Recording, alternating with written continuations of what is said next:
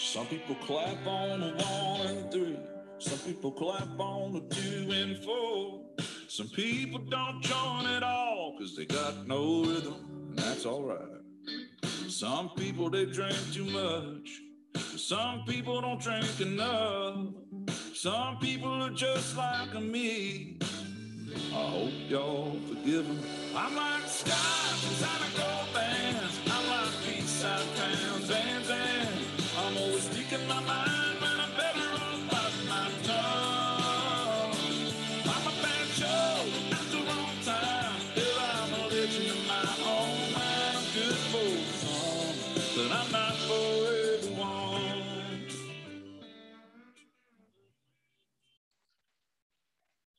Welcome to another episode of Two Ales and Hockey Tales with Wally. And today I am so excited to have on a 66-year-old from Listowel, Ontario, Canada.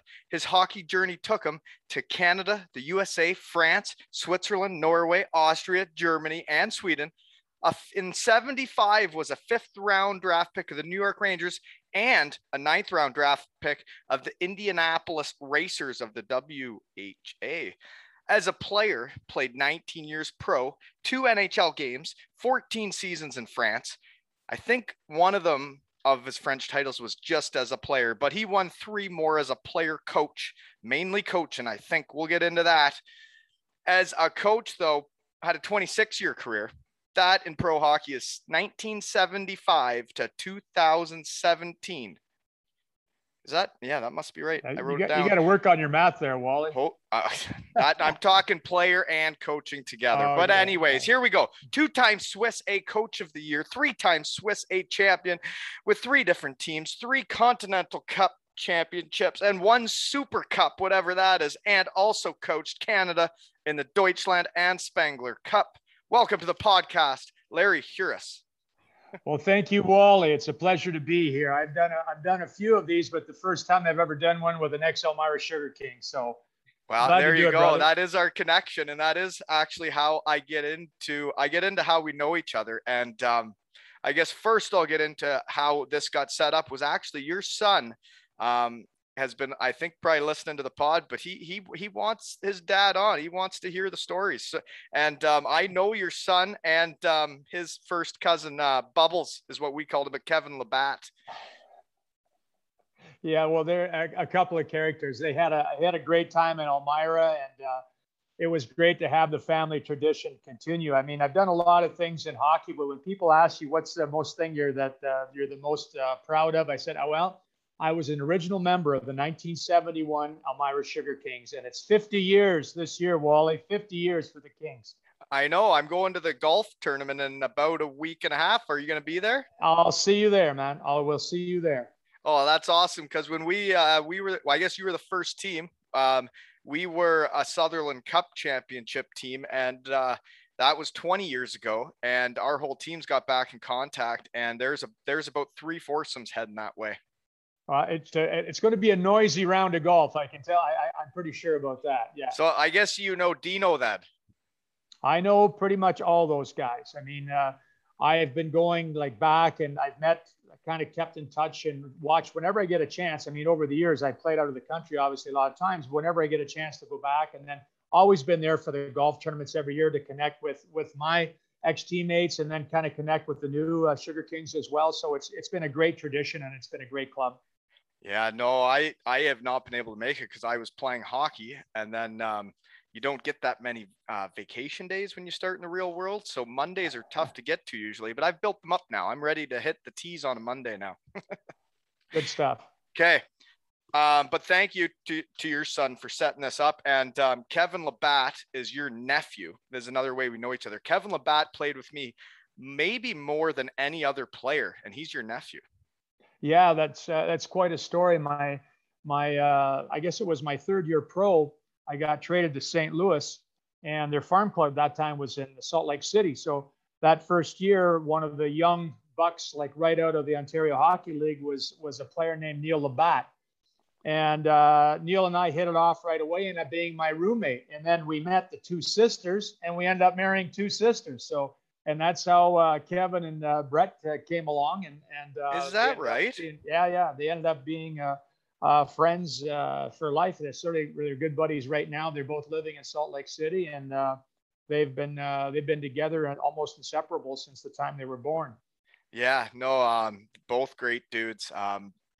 Kevin, actually, small world this is like he lived next door to me in Elmira. And then we played for the Sugar Kings together. And then we both got scholarships to Western Michigan and then lived right beside each other again for 3 years. Well, that's pretty cool.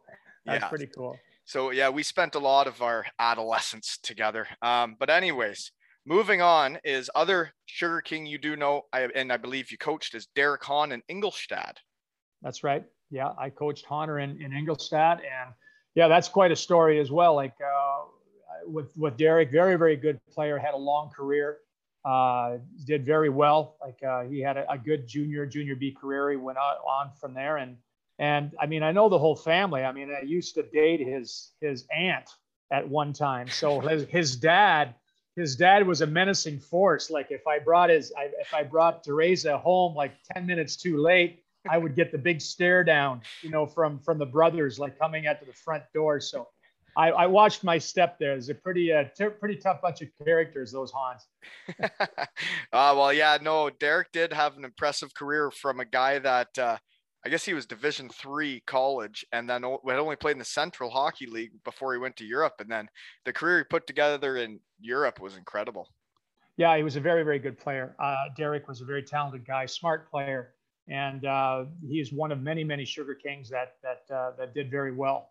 Like coming out of Elmira, they have a long list. They have quite the lineage for a lot of players that came through that team. Okay, and next question, how we know each other, is when we were setting this up, there was a huge storm, and you were not at home, and you were going to go check out the cottage to see how it was. How was there any damage? I lost at one tree, but other than that, it was no big deal. I mean, there was other places that were hit harder than we were, but my thoughts go out to all the people along the shoreline of Lake Huron that just got hammered, and but everybody, they're tough sort, these Canadians, these Ontario people here. So we'll bounce back. We just got to replant a few trees, I think, more than anything else. Yeah, no, I lost my, that's my story for this is I lost my biggest, nicest tree in the middle of my front yard, a nice maple, snapped right at the trunk. And that's the thing about living in this neighborhood in Kincardine. I'm working from home. I'm sitting at the kitchen table, and two of my neighbors pull up in a truck with a trailer, and all of a sudden my dog gets let in the door, and they chopped up my whole tree and took it all to the dump for me while I was working. Oh man, that's great. Send your neighbors my way. Mine's still on the ground out blocking my driveway. So well, every time I looked outside, it pissed me off. And then, yeah. then I had no time. I was too busy, and they show up and do that for me. It's just incredible people around here, It's good to have. Yeah, absolutely. Okay. And you got a shout out on a former pod from Dan Seaman. He said you were one of his mentors. Did you know that?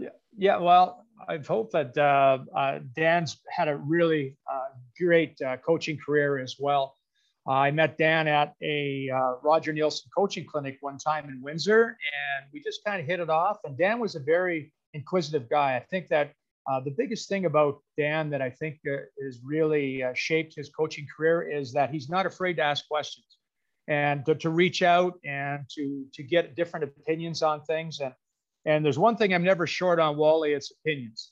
So if you ask me a question, I'll tell you what I think. But with Dan, it's great to see like a young coach like that have the kind of career that he's had. He's doing very well. He's back in Austria now in Linz with the Black Wings there, and I wish him well for this season. Yeah, we won the gold helmets together in Denmark, and I really enjoyed him as a coach. And I totally agree. I understand what you mean by asking questions as a young person. Like, it's like starting in the real world as a hockey player. You don't really know what you're doing, and you got to ask around to figure out what's going on, right? Because the answers are out there. You just got to ask people, right? Yeah. Yeah. Well, it's a great thing. I mean, I'm very happy to consider a mentor for Dan. I mean, I know that when I went to Switzerland, I was the youngest coach in the league, and there was only one other Canadian in the league at that time. I think there was 12 teams in the league, and only one other Canadian was Brian Leffley. the late great Brian Leffley. And Brian couldn't have been nicer. Like if I had questions, he gave me his phone number at the first time we played against each other. And he said, if you have anything or need anything, just give me a call. And I was bending Brian's ear more than once, like trying to figure things out, man, because that first year in Switzerland, I survived my first year there. And I was forever grateful for Brian for all the help that he gave me as a younger coach. Yeah, I was my research team was looking today. There's a lot of hiring and firing in that league. The first year would be important to get through. But anyways, absolutely. Another reason why we know each other, and then we'll move on, is rumor has it because I told my parents who I was having on tonight, and they said they went to high school with you. Did you know that? Well, that could be. What's your parents' name? Sue and Ron. Sue Haney would have been her name back then. Okay. Yeah. Okay. So yeah, because that my friend was a long time ago. Oh, I know. So, I don't know many people from high school either, but you would have been the big hockey star. So maybe they remembered you because you were the big tough guy. Because that's what we're going to get into now. Because when I saw the pictures of you, you didn't look that scary, big or strong, but did you ever fight a Hanson brother? Yes, I did actually. Like one of the movie Hansons. Right. Jeff Carlson. So Jeff was, we were playing in the International Hockey League, and which is kind of a rock'em sock'em league anyways. And Jeff and I had actually fought a couple times. And this one game we had a fight early on in the game, and Jeff was a pretty good scrapper. I mean, we always had good set twos. And then later on the game, there was a bouncy puck. The puck came up into the slot and kind of bounced, and Jeff wound up to shoot it, and I went down to block it, but he kind of double clutched on it. So his timing was way off. And then by the time he shot it, I was sliding bass, and he caught me like kind of in the upper part of my chest near my throat. He rushes over to me. He says, Larry, I said, are you okay? Sorry, bud. I said, I meant to shoot it quicker, but I got choked up on it. And I'm thinking the guy's trying to kill me the last couple of games, and now he's worried about my health. But just kind of shows you the kind of character and the characters that you play against in hockey. But really good guys. I mean, these guys are solid earth guys and hardcore hockey players, but they're people as well, and they respect. It's a question of respect. Well, I personally totally get what he's getting at there is you go in man to man and having a fight, that's respect, that's having a go, but shooting it at someone or hitting someone in the face or intentionally hurting someone, that's two totally different things, right? Yeah, no, absolutely. So that was pretty good. And then I got to know a couple of those guys out of the Hanson brothers. I got to know two of them out of the three. So of the movie of the Hanson brothers, so I just watched Slapshot the other night because it was on Netflix, and it's still fantastic. It's still a classic one. Every time you watch it, you find something new. So we'll put that on the list of favorite movies for people tuning in tonight. Is good old Slapshot. Definitely. If you haven't watched Slapshot, then you're not a true. You got to really be a true hockey fan. You've got to watch Slapshot at least 2 or 3 times. There's no way people that listen to this haven't seen Slapshot. But if you haven't, it brings back so many memories for me and being a semi-pro hockey player. But hey, this is a navigating lieutenant, Bayfield Brewing Company. Yeah, very good.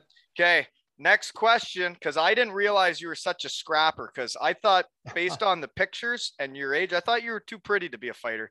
Then I saw your stats, and then I got some notes here. So next question, have you ever gotten in a fight as a coach? Oh, well, technically, I've never jumped onto the ice, but there was a couple of times where fists were flying in, let's just say, in the bench area, without admitting too much. Players? Are you hitting? Who are you hitting? Who are you punching? Well, I'm not quite sure. I was swinging at it. Yeah, I was swinging at their players, I think. Yeah.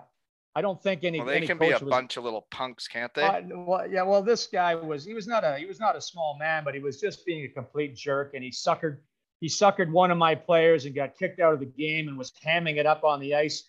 And then, of course, he's walking down, and he's dragging to the crowd, and then we jumped him. And we just beat the crap out of him. Oh, that's livid. That's old school hockey.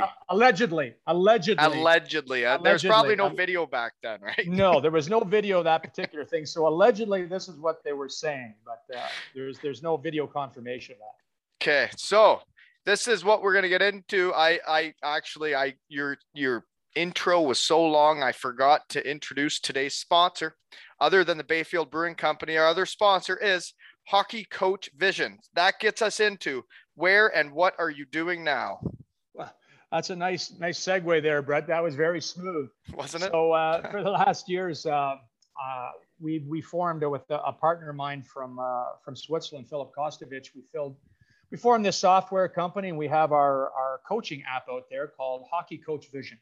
And it's been really a fun trip, but it's been very well received. We're in 36 hockey countries around the around the world, hockey countries like Taiwan and Israel and Colombia and all these great places. But we're in 13 different languages, and it's been really fun. I get to coach coaches now, which is a little bit easier, I think, than coaching players. But hockeycoachvision.com, check it out. Hockey Coach Vision. So what exactly does it do? Well, it's an app. Yeah, absolutely. It's an app. So people that would go to the website, hockeycoachvision.com, you would pull it up, and there's a bunch of free drills in there. So they can go up and they can take a look at it, and they can open drills up and then play them in 2D. And the greatest thing about it is that it's all animated, so that the players, they get instantly to be able to see exactly what's going on, and they can switch around from 2D to 3D views, and they can move it around and zoom in and out, so the players know exactly what's going on. So they can create and share drills and share complete practice plans right to the smartphones of their players if they want. And so you could play the video or the app for the players so they can see the drill firsthand, how it's supposed to work. Absolutely. So that's kind of the way it works. And that's the idea, is because, it saves a lot of time out in the ice in front of the whiteboard. If you can pick up a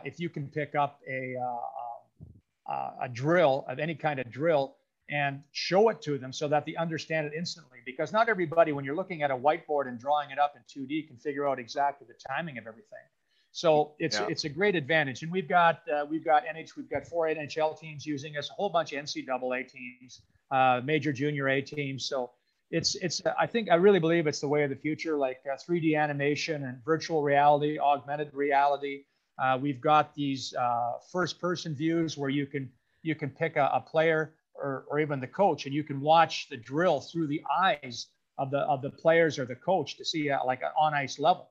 So it's if you're right there on the ice with the player, or you can play it through the player's eyes themselves. Anyways, it's a pretty fun app. But if you're looking for some free drills, coaches, go to our website, hockeycoachvision.com. There's about 125 free animated drills on there. So you're bound to find 2 or 3 that you're going to like. Well, that's incredible. And for myself, I'm I guess a budding minor hockey coach, I guess you could say, because I was just on the ice right before I got off at 8 o'clock here. So right before we started. And you can get stale with the same old drills until someone else gives you something new. The other thing I want to say is, when you talk about Greece and those hockey countries, it's the same as who's listening to this podcast. It actually is mind blowing. We just got to 37 countries of listeners, and it shows how big the hockey world is, but how small it is too, right? Well, it's an amazing thing that hockey hockey without borders, let's call it that. But it's a funny thing, because now with inline hockey as well, inline hockey has taken off and is very, very popular, especially in Europe and in African countries and South America. So it's just a different brand of hockey, but that leads them tall. They're like the NHL hockey that they get to see is made hockey very, very popular around the world. Yeah, no, and the apps, they can be global, like the podcast. I never in my wildest dreams, when I had my first beer with pigs in episode 1, thought that we'd be getting to 20,000 listens in 37 countries. And your app sounds like it's taking off. And the demo that people can see when they go to the website is incredible.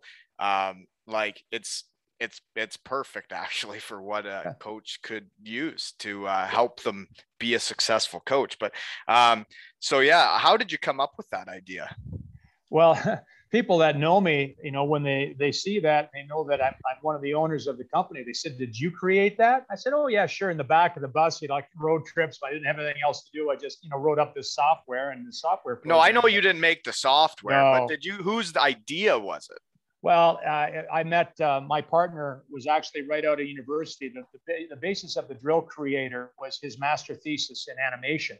So he was a hockey guy too. So when he met me, he was right out of school and he was just getting started. So when I saw it, it kind of hit me like a lightning bolt. So, I mean, I really liked the concept right away. So we got involved and we created a company, and I kind of bankrolled them for the first couple of years and allowed them to work full time and develop it. And now we've been together for about 6 years now. So it's been a heck of a ride, and it's very exciting. Like every day brings something new. Like we've got some really exciting partnerships going on and working with the different federations in Europe.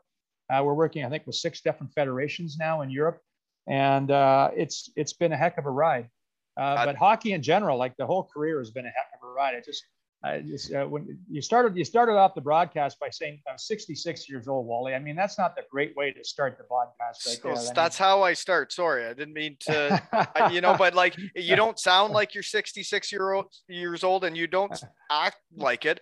No, I certainly don't act. I certainly don't act. No, like how busy you are still. Most people would be slowing down and easing into retirement. It sounds like you're full go here. And your son also said you're one of the biggest ski bums in Utah or Salt Lake, right? Well, that's why I keep working. Well, that's the only reason I keep working. I got to find a way to pay for my skiing. But yeah, I was very fortunate in my career. I got to play in some really great ski places, like starting in Salt Lake City.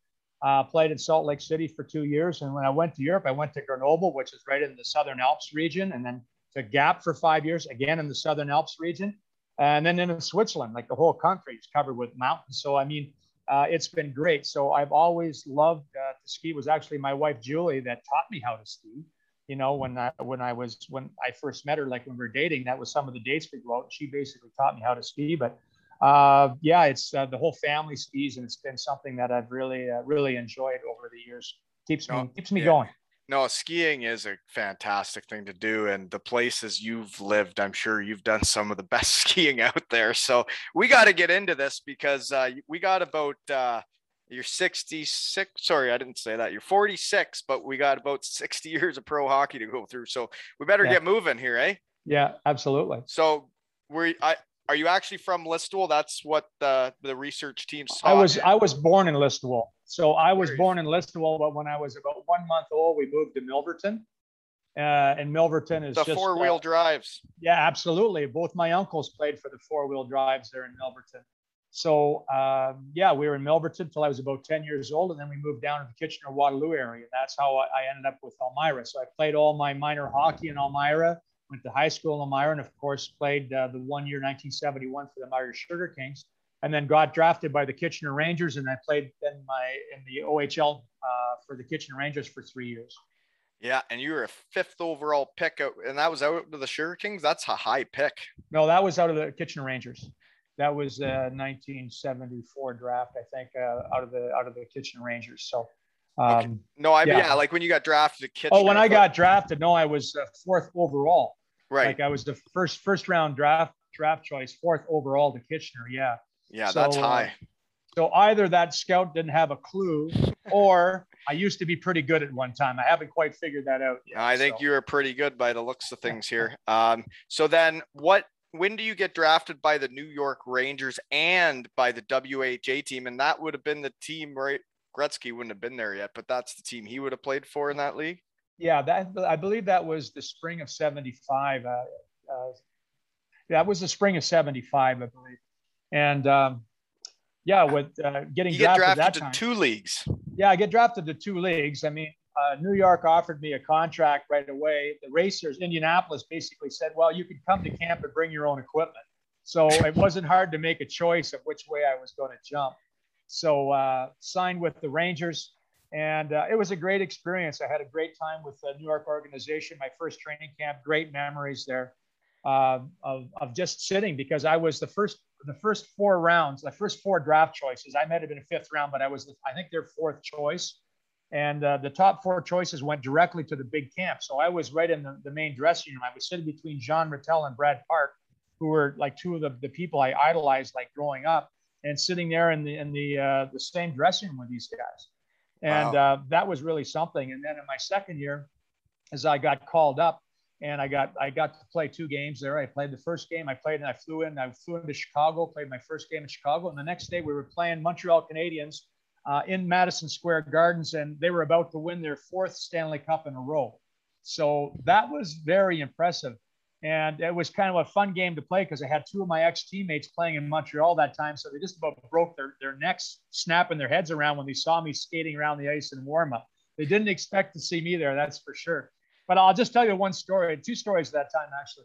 As I'm on the ice and there's a face-off in our zone, and I lined up face to face with Guy Lafleur at the face-off, like on the sideboards, right?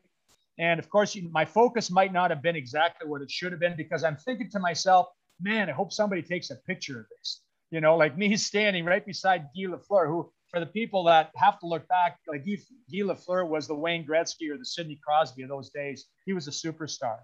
Oh yeah. So would he have been in his prime around then, or where? Yeah, he was. He would have been prime time. Like those guys were rolling. That was the like the late 77, 76, 77.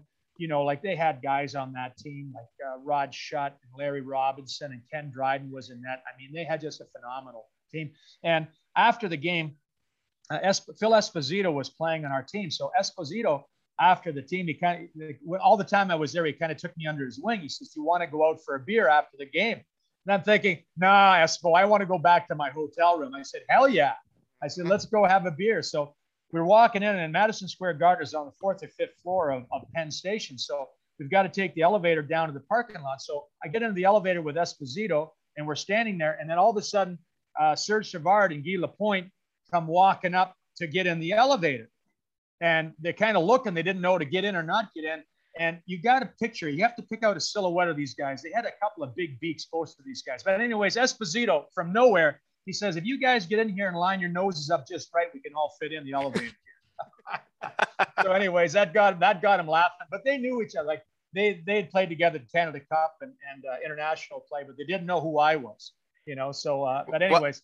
But you get into the hotels with guys though, and you're with your team. You know, when I was even in the UK league, like it's just kind of an unwritten rule. If you and the other team show up at a hotel at the same time, they'll get in the elevator and then we'll take the next one, right? Or we're getting in, you take the next one. Like we're not all getting in there. So you guys actually all got in there together. Oh, right? They lined their noses up just right, and we all fit in there, you know. But it was tight. It was close. Well, you were with some legends there, eh? I mean, it was really a kind of a cool thing is that for many years, like what they happened before they had internet and that, this group called the Black Diamond Associates used to put out the NHL official guide every year, and they would have all the records of all the players who ever played would be in the back of that book, right? So in the back of the book, for my stats, for a number of years, they only showed me playing 1 game. And now for a number of years, I was working for a TV company in Europe called Eurosport. And Eurosport is kind of like the TSN or ESPN of Europe. So anyways, we'd be off doing a World Championships. And of course, we'd be using that book. And they would always ask me, "So Larry, how many games you play in the NHL?" I said, "I played 2." And then they'd flip that book up in front of my face and, "It only says you played 1." So after a couple of years of this, I actually wrote to Dan Diamond, the publisher, and I said, "Dear Mr. Diamond," I said, "my memory's not that great, but I specifically remember being in 2 games NHL, and I played in both games. Could you please correct the stats, because my buddies are busting my ass every time we get together." So he was great. He wrote me back, and he said he went back. He was down in the archives at the NHL Hall of Fame in the archives, and he pulled the 2 game sheets and he photocopied them. He sent me the 2 game sheets of the 2 games that I played there. So when I look at that, I can show my kids. I said, "Look at that. I was on the ice at the same time." When you think of the Chicago Blackhawks that time, Montreal Canadiens, the number of Hall of Famers just in those 2 teams, it was pretty amazing, like to be on the ice at the same time with those. So yeah, I only played 2 games, but I had great memories, and I'm very grateful that I got to at least play 2. Okay, quick question. When does the expansion thing happen? How many teams were in the league then?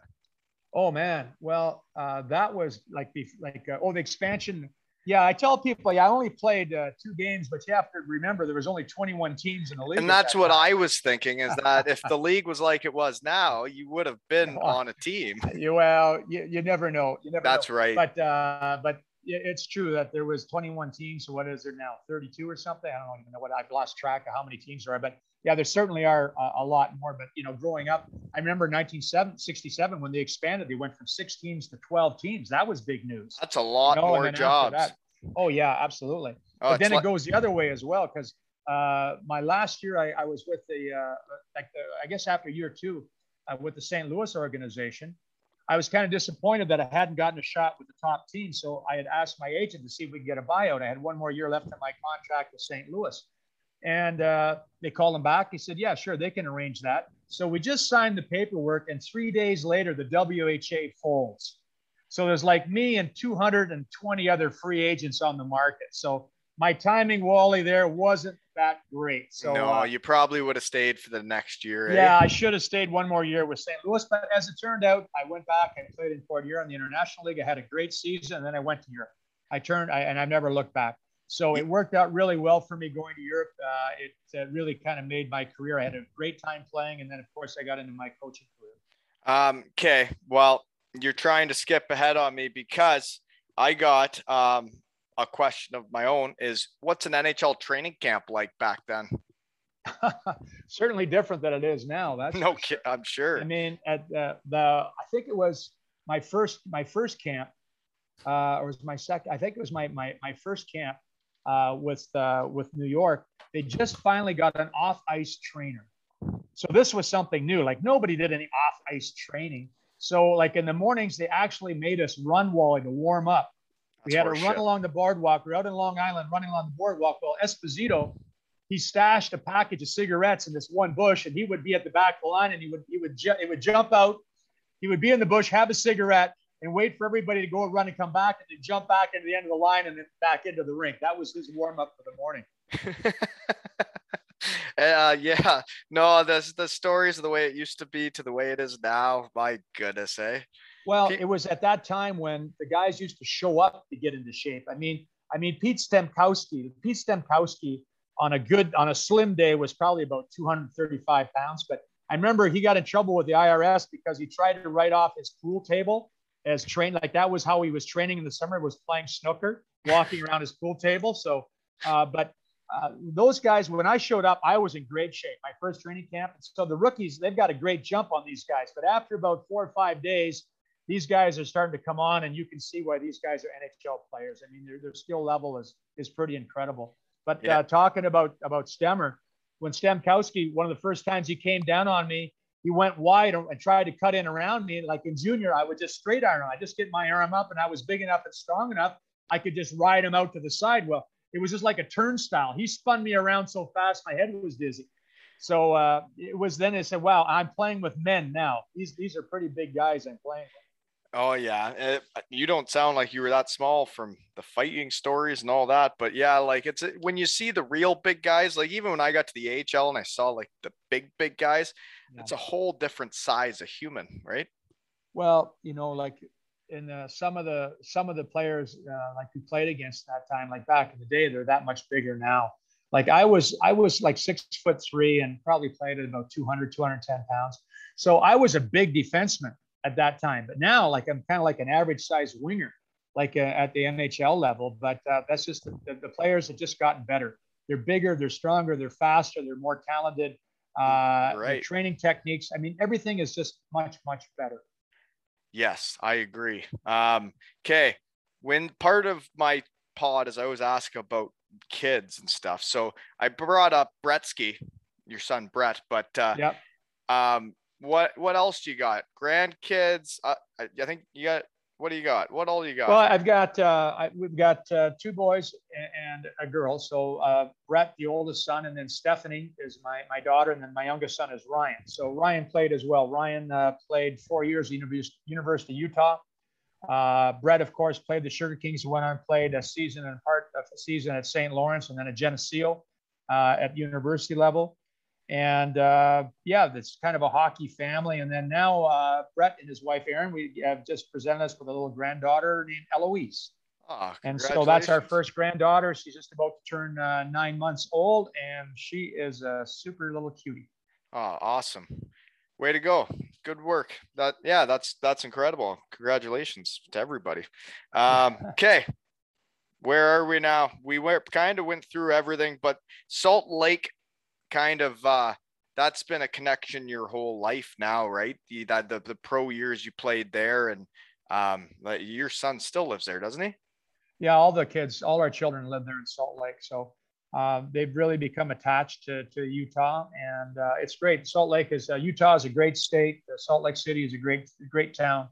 And yeah, I love Utah. I mean, anybody that loves the outdoors, if you like hunting, fishing, hiking, skiing, you have it there in Utah. So I really, really love the outdoors, and we've got world-class skiing there, and hiking, and again, fishing and hunting. Like whatever you want to do, it's there for you. Okay, my curious question is, how do they end up there? Did you have them when you were playing there, or is that where you summered when you were over there? Yeah. Well, my wife being from Ogden, Utah, I mean, when we used to come back in the summertime, first of all three of our children were born in France. So Brett and Stephanie were born in the southern part of France, Gap, and Ryan was born in Rouen in the northwest, up near the English Channel. So they were all born in French. They're all French citizens. They have triple nationality. They're French and Canadian through me because I have a French passport as well, and they're also American through Julie. So every summer we would come home. We would spend some time in Utah, and then we would spend some time here at our cottage here in Ontario. But there was a few times where if I didn't have a job, like if I was in between teams, as they say in the coaching biz, they would start the school year in Utah. So they would be at my in-laws' place, and then they would come over, and I would get a job typically end of October, beginning of November. And they would come over during school break for a couple of weeks in Europe. One time I was in Switzerland. One time I was in Norway. And they would spend a couple of weeks, and then boom, I would just finish the season alone, and then head back to Utah, and then back to Canada. So they spent a fair amount of time in Utah and Canada too. But it just seemed like for professionally, the way things worked out my youngest son going to University of Utah, my daughter went to University of Utah, and so that just kind of formed that natural bond with Utah. Okay. Yeah, no, now it makes sense. And so yeah, your kids are very international too. My kids were born in Germany and Wales. Yeah, and my wife's American, but they didn't get German or the British passports. But anyways, moving on. You play 14 seasons in France. We got to move on out of the USA here. 14 Sure. seasons in France. So you do 3 in Grenoble, 5 in is a Gap, they say, Gap. and then 6 years in Rouen total. But what's the French league like back then? Because I don't want to upset anybody here, but like when I was in pro at my age, they were signing the French Canadians. They were not signing guys from Listowel or Milverton, Ontario. Yeah. And the guys that were from Milverton, Ontario, when they went there, they didn't really enjoy it. Yeah, well, let's say that back in the day, I was an oddity in France for sure, because when I first went over to France in 1980, the league was it was just on the verge. It was trying to become professional, but a lot of teams, some of the teams were professional, most of them were semi-professional. They might have a couple of professionals on the team, but it was a different world back then for sure. Like there was no agents involved. I just basically wrote letters to 76 teams all over Europe, put together a bit of a resume, and I got 3 offers out of it. 1 in Denmark and then 2 in France. And I ended up accepting the job in Grenoble. And you did it yourself? Yeah, I did it all by myself, just, and then of course there's no television, just a snail mail. So it was, air post, like writing back and forth. You imagine the amount of time it took, like to kind of negotiate and go back and forth, and, just to trust. You didn't see anything. They basically wanted some newspaper articles. But I think what happened is I had a couple of nice letters from some NHL people. I had a very, very nice letter of recommendation from Mr. Emil Francis, who drafted me. He was the GM in New York, and then he was the GM in St. Louis when he signed me and brought me into St. Louis. So he gave me a very, very nice letter of recommendation. So I'm sure that carried a lot of weight. When you see a letter from Emil Francis with the St. Louis Blues logo on it, I think that carried a lot of weight. And would. It was a great time. But that time the hockey was different. Like you played one game a week on Saturday nights, and you had 3 practices a week at about 4:30 in the afternoon. And that was it. There was no off ice. There was nothing. You basically showed up for practice. You did practice. You played on Saturdays, and you partied your face off Saturday night until the wee hours. And so what was the money like? The money wasn't. I mean, it was okay. I mean, at that time, I think my first contract in France was for $14,500 US net. So there was no tax on that. They paid for my apartment. They paid for my schooling there because I was going to university full time as well. So I had so much free time. So it was actually a pretty good deal. Like for coming out of the minors, like people in the minors at that time, back in that time, they were making maybe, 30, 40, 50. Guys weren't making, there were some that were making up to 100, but most of the guys are making around 40 or 50. So if you're making 15 US tax free, that was decent. And that was my first year. After that, of course, started to make bigger money, but it was not really a money thing that took me there. I was looking for an experience, and what an experience it was. So I went to University of Domaine full time, learning French. So after 2 years, I'm a qualified French teacher outside of France. Something to fall back on, Wally, if the whole hockey thing doesn't work out. I think the app's going to do just fine. Hockey Coach Vision, folks. Yeah, it's going to work. It's going to work out. And so I just got to travel the country. I just loved France. I just loved it. I had great teammates. I had a lot of fun, just so much fun. And it was a great experience. So I was in France there again. Well, you cut me short though. We won 3 championships.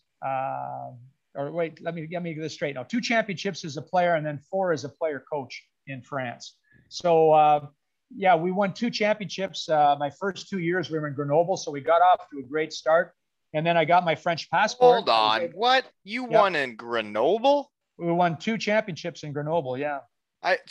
You won 2 as a player, and then I thought you won all 4. the championships in Rouen.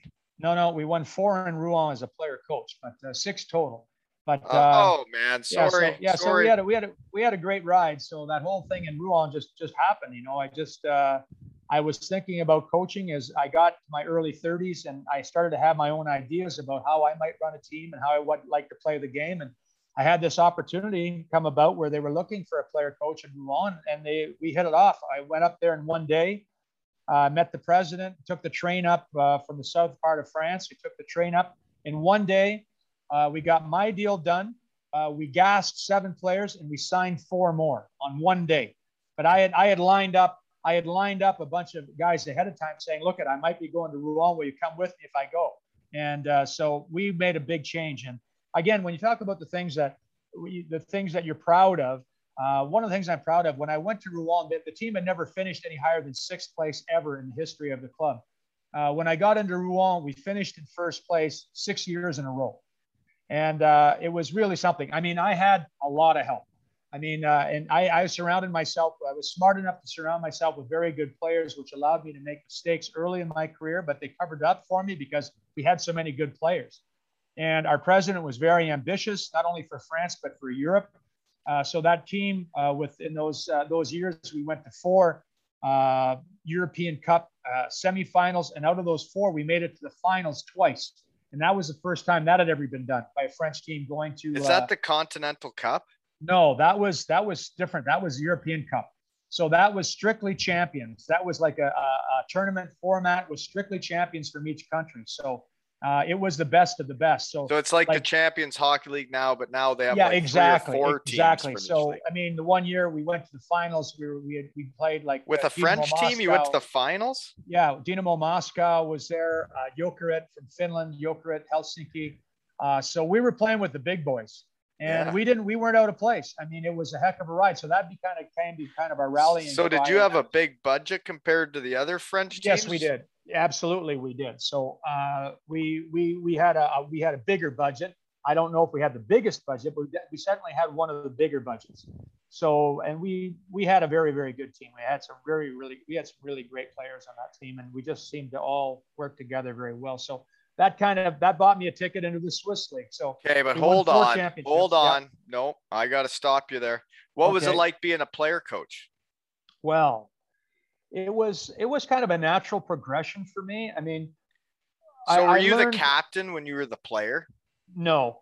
I was the coach. I had captains and assistants, so I was just the coach. But I would No, say but I mean like when you were the player before. when I the was coach. I'd been captain on different teams. I was a captain in Kitchener. I was a captain in France on different teams. Right. But, So you were a leader and you were a captain, and then you're known around the league as a leader and I guess a guy that wins around the league. So then when Rouen's looking for a player coach, you're at the top of the list as one of the. They took a chance because I'd never coached before. But again, I had a letter of recommendation from one of my coaches. And in it, he basically said that like through our discussions and our, the talks that we had in that, it was his thought that I thought that someday I would make a pretty good coach. That was his recommendation. I think that caught the president's eye, this recommendation from this coach, who was a pretty well-known coach. So, I mean, he rolled the dice with me. He didn't know what he was going to get, but thought he was going to save money because he was getting a coach and a defenseman for the same price, right? So he wasn't silly, but it all worked out for the best. I think one of the most important lessons I learned as a coach was my very first team meeting that I had in the rink in Rouen, and I had all the players up in the gym, which is above the rink. And I went through and I laid out the season kind of goals and my expectations for everybody and how we're going to play. And at the end of the meeting, just as kind of a joke, and I said, and no matter what, I know that I can beat the shit out of every one of you guys in this room. And then there was kind of, everybody kind of chuckled. And all of a sudden I heard this voice from the back of the room that said, not all of us at the same time, you can't. And that got a big laugh. And then that always stuck with me. I tell that story more often because as a coach, it doesn't matter how smart, how tough, how whatever you have, if you don't have the team with you, you are not going to have success. Absolutely. And that was lesson number one. That's a great lesson for every coach, though. If the team isn't with you, you ain't going anywhere. But no, you're right. You got to find a way. Before we get out of France, though, I got a couple random ones here because I like food. What's French food like?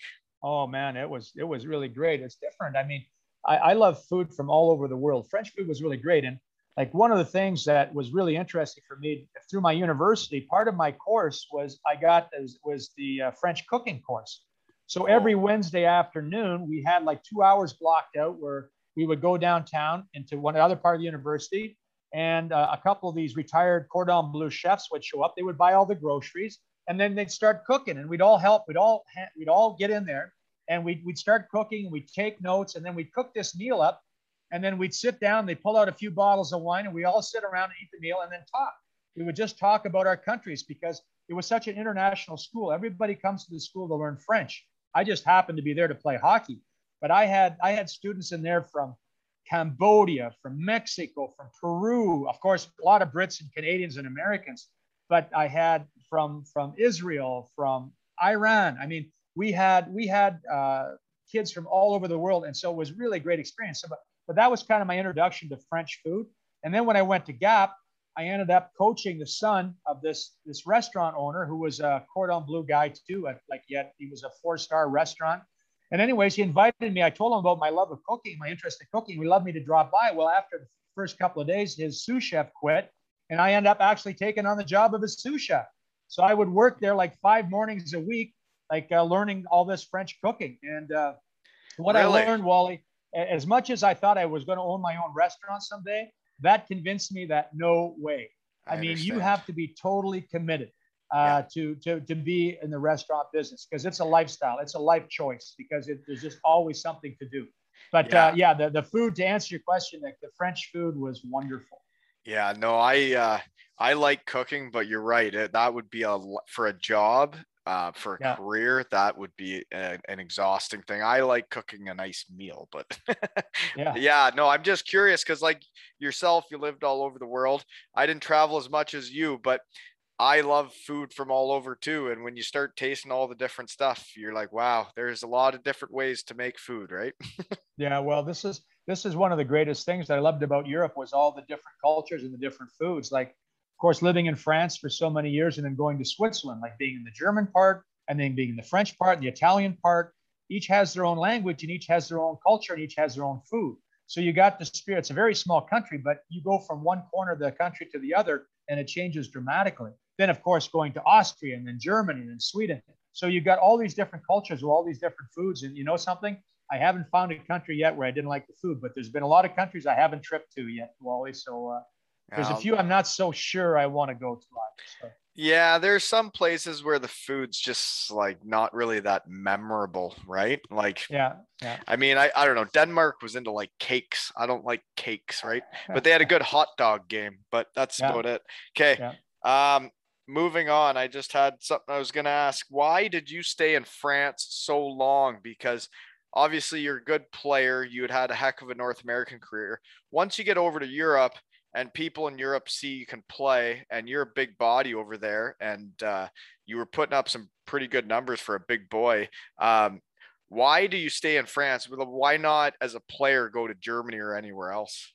Well, you know, I'm the type of person that if I get into a place I like, I stick around for a while. So like I was 3 years in Grenoble and 5 in Gap. And I loved it in Gap. I mean, it was great. And had the team not gone bankrupt, I probably would have been there for a few more years. And then getting into Rouen, like it was such a great situation because we had a winning team, and for the kids, it was great because my children were small. I didn't want to move. We didn't want to move around a lot. They grew up speaking French like fluently, like with no accent whatsoever. They still got that. Schools. Oh yeah. They're all very gifted in languages. But so we had our house there in Rouen. We had the same place, so it was a very stable time. Like. Between Gap and Rouen, we only moved once in 11 years. And how long are your contracts? Well, they're generally, you know, when you go into a place, I always used to insist on having at least a 2-year contract. Then after that, they were kind of like year to year. Sometimes I would do a 2-year deal, but mostly it was year to year because if they're happy and I'm happy, things are going to work out. So again, like I was 6 years in Rouen. I could have stuck around longer, but I knew after 6 years, it was time to go. I should have probably left after 5. But it was time to go, and then I just had this opportunity. I had the opportunity to go to Switzerland, and that's where I wanted to go. And ended up, it worked out very well. No, I totally understand trying to leave France. Then, like you've proven that basically the way I look at it is you've proven, like as a player coach, you're a good player, but it kind of seems like you're a better coach. Not to hurt your feelings. No, it's true that I made my reputation more on the international scene and like in the bigger leagues as a coach. Like there's only one coach a team, right? There's 25 that's right. players. That's right. And I mean, to coach some of the teams, I've coached some of the biggest teams in Europe. So that is, I had a heck of a ride as a coach. As a player, you know, it's funny how things happen in your life. I think that things could have worked out a little bit differently, but at the end of it, I think it worked out great. That my career in the North, like in North America, I only got to play 2 games. I thought that, you know, I could have made a team. I was never going to be a superstar, but I take a look at some of the guys I played against, and they seem to have, you know, fairly good, steady careers. And I was that type of defenseman. Yeah. But it all worked out for the best. I mean, things happen. I had a motorcycle accident after my first year pro. I had a great first year pro. I was runner-up rookie of the year in the American Hockey League. And then I had a motorcycle accident in the spring, and it set me back about 1.5 years. Like I was in a hospital for 6 weeks. I broke my arm, popped my back, and it took me a couple of years to get back where I was before. By that time, you're 3 or 4 years in the minors, and you're pretty much pigeonholed. We never even told that story going through that. That's a big deal. Well, it's not one of my prouder moments. Let's put it that way. But it definitely did change the course of my career. It definitely did change the course because I had a really great rookie season as a pro. Yeah, you're second runner up for the HL. Yeah, you're so I was looking. I lost out to my teammate actually, Greg Holst, that year, and so I was looking to have a big camp and a shot at the Rangers the next year. But it took me a couple of years to get back. I could barely walk. I couldn't run. To try to get ready for training camp that year. I was. Did you play right from the start? No, I couldn't. I didn't play. I didn't play to Christmas in the second year. So it was shortly after that. I was training, but I couldn't play. And so it was shortly, like when I came back, I maybe only played 10 games before I got called up to the Rangers. So I wasn't, in the greatest of shape and at the greatest of time, but I got to play a couple of games. So it took me into the next year I got traded. I signed with St. Louis, and my first year there, it was kind of like an up and down kind of year. But it wasn't until my second year with Salt Lake in the Central League where I really got back, and I was back to where I was before and playing really well. But what happened is after my second year in Salt Lake, I still had one more year left in my contract with St. Louis. And after the playoffs, I had a great playoff run, good season. I was teamed up with a defenseman named Neil Komodowski. Neil was an experienced guy, had NHL experience, and we hit it off really well. Didn't miss a shift and played really well all season long. So, after this run, I'm thinking, okay, I'm ready for a shot with the Blues, right, with St. Louis. So I had my agent call Emil Francis at the end of the season to find out what my chances were for making St. Louis the next year. And that's when you decide to leave. Yeah, he calls me back about 20 minutes later, and he says, well, Larry, put it this way, they're about 1,000 to 1. And I thought, 1,000 to 1? I said, we got to be able to get a better chance someplace else, because I really wanted, I really felt that you were ready. You're good enough. I felt I was ready. And anyways, and then I said, like, I settled my contract, and 3 days later, the WHA folds. So there was just all these free agents all over the place. So, but you know what? And that's where things kind of happen for a reason, right? Yeah, absolutely. Absolutely. I don't know. That's kind of how it works, right? Like the path you carved out as a coach. That's right. And who you are as a person now, and like where your kids were born, the life you've led, none of that even happens. Would never happen. None of it happens, right? No, I mean, I don't even know bubbles. I wouldn't even know bubbles. Yeah. You wouldn't. I say that the Lord works in mysterious ways. Like sometimes you have to look back to see how the pieces move together. We're in charge of our own destiny.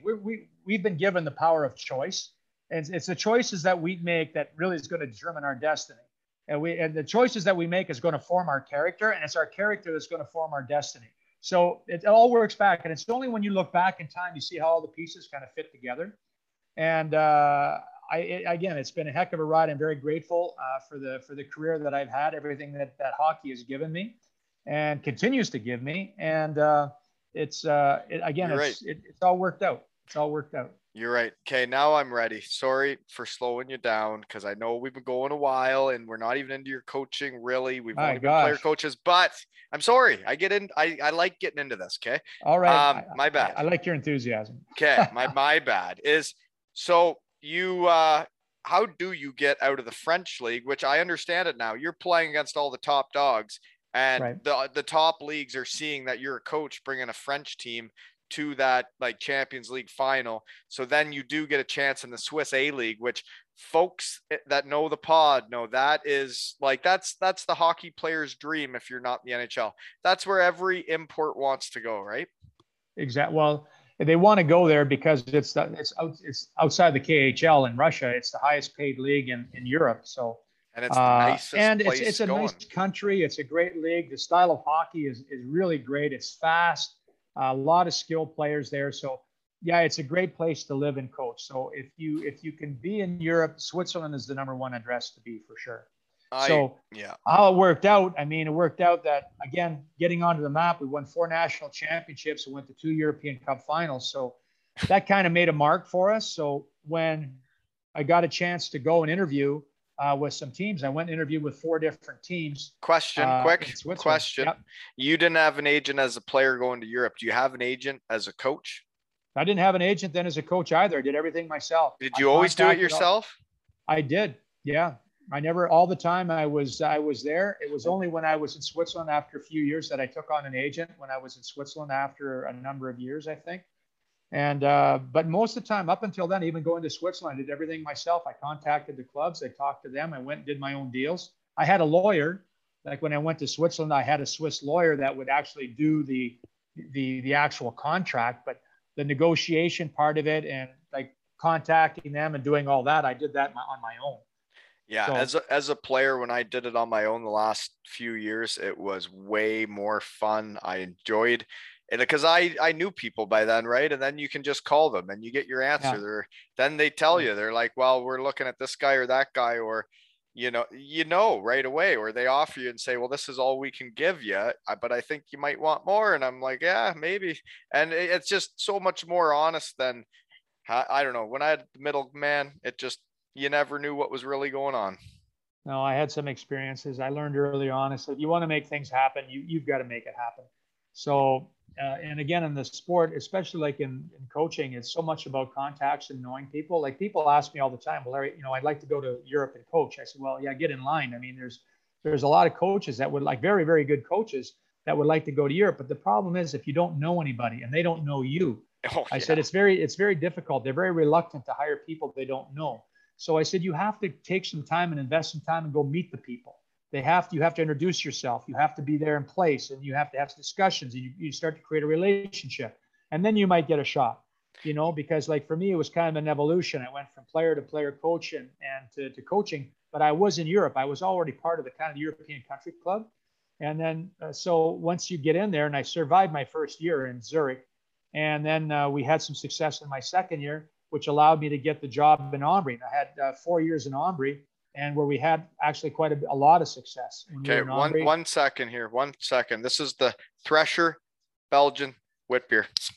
Okay, there we go. But it sounds delicious. It sounds delicious. And it is. That's from the Bayfield Brewing Company. But the question, oh man. So Zurich, quite the city though. Like, so what was your favorite, quickly, because I like cities and food, favorite city in France first? Favorite city in France? My favorite city, like where I lived, or my favorite city? Either. Yeah, well, man, I liked every place that I lived. I mean, Paris is phenomenal, but Paris not to live. I love spending time in Paris just because there's so much interesting stuff to do and see. But for living, I love living in Gap, which was a small village in the Southern Alps, surrounded by mountains, and just the whole atmosphere and there. Skiing and oh yeah, the skiing was fantastic. But I just loved the whole vibe of the whole town. You had a small town vibe right in the Southern Alps. The weather was lovely. It was great. I mean, my first city, Grenoble, I had a lot of fun there, but it was an open city and a bigger city. It was different. And then Rouen, just the weather was so nasty, but we had a lot of success there, met a lot of good people, but it was just rain there all the time. But I would say, yeah, definitely Gap. And then favorite place to visit was obviously Paris. Absolutely. Okay. Sorry for not. Okay. Now, Zurich is a great city. And that's what's funny is when you're a second league German as a player, and like we just drove through Zurich one night, and all the guys in our team on the bus were so excited that we were going through Zurich, and like, look at all the action around here. Like that's a big city, eh? There's a lot happening around there. Yeah, it's a big city. So it was great for us to land there because they had international schools. So like coming from France, our children were able to go. They had an international French school there, which was not far from where we lived. They got us a beautiful apartment up on the hill above Dubendorf, which is up kind of like, so it was up Your on the kids hill. were going to go to international French school instead of English, and you're from Listowel? No, they were all born in France. I know that, but you're from Listowel. Yeah, but they were into the French thing, and we wanted them to continue in the French school. So they did that. They were in French schools there for a couple of years, and then we went down the Italian part. So then they were in Italian schools for 4 years. So they picked up. They all speak Italian. They all speak German. They all speak French. Shut up. Yeah, well, that's the thing. Yeah, but that's for just moving around different things. But kids pick up languages so quickly. So how about you though? You were in Switzerland where there's French, German. Like, can you speak German? Can du sprechen ein bisschen Deutsch? Yeah, sehr gut. Yeah, well, you coached in Germany, right? So yeah, absolutely. But of course, like living in France for 13 years, so French is my second language. So, and then learned German. And you got to spend the time. I went to school, like when I was in Germany coaching, I went to school twice a week learning German. And then when I went down to the Italian part, when I knew I was going down there, I didn't have much time because I was taking over for a coach that got fired. So I just went to a local library and bought my Berlitz program in Italian with my cassette tapes and my book. And that's pretty much how I learned Italian. But from French to Italian, it's not a big stretch. Once you learn one foreign language, it's easy to learn the other ones. So, and then I was in the Italian part there for 12 or 13 years. So the Italian comes very naturally. Oh, jeepers. So Italian, French, English, German, That's right. it. That's it. And it's, when are you going back to school? Geez, you must be bored. Like yeah. Just well, I'm struggling to speak English these days, Wally. So it's not. You sound fine to me. That's funny that a boy from or not Listowel, Milverton, or Kitchener-Waterloo area knows that many languages. Yeah, it's not a typical thing. I think I probably hold the record for Waterloo County. I think for the number of. Okay. So when you coach Zurich the first time, though, I don't think they're the Zurich Lions, and I don't think they have that good of a budget. So are you guys like, you get to the Swiss A League, but there's not that many expectations the first year, so it's not that bad.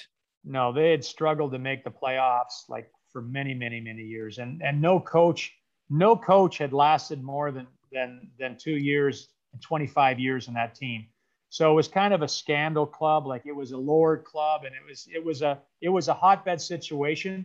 But I was pretty confident, like, coming out, I was a hot shot coach coming out, just won 4 championships, and I was going to take this on, and I was going to beat this. But I realized pretty early on, if you don't have the horses, it's pretty hard to get anything done. But the first year in Zurich, we had a hardworking bunch of guys, but they had budget problems. They had to let players go. So they let some of their best players go because they couldn't afford to keep them. So we had kind of a hodgepodge team, but it was a struggle to begin the season. And we lost. We didn't win a game in our first 12 games. We had 3 ties, but we did. And that was a 36-game schedule. So, everybody was breathing down our neck. It was a huge pressure. But anyways, I tell you, I learned a lot about coaching very quickly there. I tell people I learned more in the first 3 months in Switzerland than I did my last 3 years in Rouen, because last 3 years in Rouen, we didn't lose very much. Yeah, there wasn't any adversity. No, we had a winning culture. We had a winning team. We knew we were going to win the team. We went 1 calendar year. We went from October to October without losing a game, like 1 year. And so then I go to Zurich, which had kind of a losing culture. They had a losing mentality, had a losing culture. And that was the most difficult thing to turn around, was that losing culture. Yes. And when they're okay with 7th or 8th place, or they're okay with 10th place, and it's just okay. Oh, it's disgusting. That's when the goal is to eke into the playoffs. It's not the best. So anyways, we survived. We win in game 13 and won game 14. We end up making the playoffs, and we had a pretty good run. We took Zug to the deciding game in the quarterfinals. So it was a good first season. And then the next year, we made a few changes. We improved the team. And at one point we were, in 3rd place that season. But as things happen, near the end of the year, there was 2 games left to go in the season. We could finish 3rd or we could finish 8th. The league was that tight. And the president calls me in one afternoon with 2 games left to go in the season. And he calls me in and says, Larry, he says, I don't know how quite to tell you this, but we've decided we need to make a change, and that you're not going to be coaching here next year, but we want you to finish the season this year. And I said, what? I said, we're 2 games to the playoffs. He said, yeah, but I've got this chance to sign this champion coach, and he's under a lot of pressure from everybody and the sponsors and everything else to make a move. And we're 2 games from the playoffs. We could finish in 3rd. And he pulls it with a slim budget. You could. Oh my gosh! 3rd. And then they make this public. They have to announce this. It was just, you can imagine, you're 2 games to the playoffs. It was just crazy. Anyway. And so then you basically have no job as soon as the season's No, I don't have over. a job. So I don't have a job. I start the next year. So I finished in Zurich. And you got kids, and this is your first time getting fired. That's the first time. I mean, that's the first time I've ever been fired. Anyway. I've never been fired in my. I haven't been fired in anything, but it's not. It's a bit of a shocker the first time around. But anyways, things work out, Wally. So after that, what happened is that I didn't start the next season, but I ended up going to Ambry in October, November the next year, and it turned out to be one of the best coaching jobs I ever had. But so when you get fired and you got little kids and a wife and you're back home and you're like, well, I'm a coach. Like, look at what I've done. I'm a coach and I'm going to get a job. And you're emailing all these teams. You're the one doing it because you got no agent still, right? That's right. Yeah. So are you waiting to see if somebody gets fired? And then you're like, okay, at that point, I think I did take on an agent at that point. So I did take on an agent at that time, was working for me. And then, as the way things go, like within like 24 hours, you had 2 teams from the Italian part, Lugano and Ambry, were both struggling. And within 24 hours, both of the presidents call me, and they both tell me the same thing. So they're playing a game this weekend on the Sunday, and they're playing against each other. This is the big derby. This is the big rivalry, right? Like the two Italian teams in Switzerland are playing each other on the Sunday. And they said they're going to make a decision after the game about their coaching. So I got off the line the second time, and I said, Julie, I don't know where we're going, but we're going to one of these. We're going to the southern part of Italy. Whoever loses Sunday. Yeah, exactly. So it ended up that Ombri lost the game, and they fired the coach right after the game. They called me right after the game. I was on a plane within 24 hours, and I was back on the bench for their next game. And that's how fast it switched around. And that was really the start where my coaching career took off in Ombri, because I got to work with some really good guys. We formed some really good teams there. In year 3, we set a new league record for wins and points. We won the Continental Cup. We won the Super Cup. Cup being European champions. We beat Magnitogorsk in a Super Cup final. Like to one become game? European champions. One game final. And a village of 400 people. Because the village of Ombri, if anybody looks up where Ombri is, it's just a little mountain town right in the northern part of the Italian section of Ticino, right before you go through the San Gottardo Tunnel. And it's a little village of about 400 people, and we were Super Cup champions for Europe. So who's paying for that? Who's footing the bill for that, for a 400-person village? Who's paying for a hockey team that's that good? Yeah, well, Ombri is a phenomenon in Switzerland. First of all, the country's not big, but Ombri had the reputation of being kind of the giant killers. Like, it was the little village against the big city. So we had fans. I think they had like 32 or 33 fan clubs all over the world. So we would have fans from Italy that would come. We would have fans from all over the German part of Switzerland, from the French part of Switzerland. So Ombri has fans all over the place. So it's just one of those things that's a phenomenon. And they just built a new rink. They've got the new rink opening up this fall. It's going to be really cool. But the old rink, and they had to build it up in a mountain in Italy, or in it's Switzerland. Right there. It's within 200 meters of where the old rink was. But it's beautiful. Like the one that they built, it's going to be pretty cool. But the old one, it had quite a story. It was open on both ends, right? It was covered, but there was no. So when that mountain wind was blowing, like sometimes it'd be snowing. It would be snowing up to the blue line in one end zone. You would be playing, and they'd have to stop and shovel the lake because we had snow blowing in.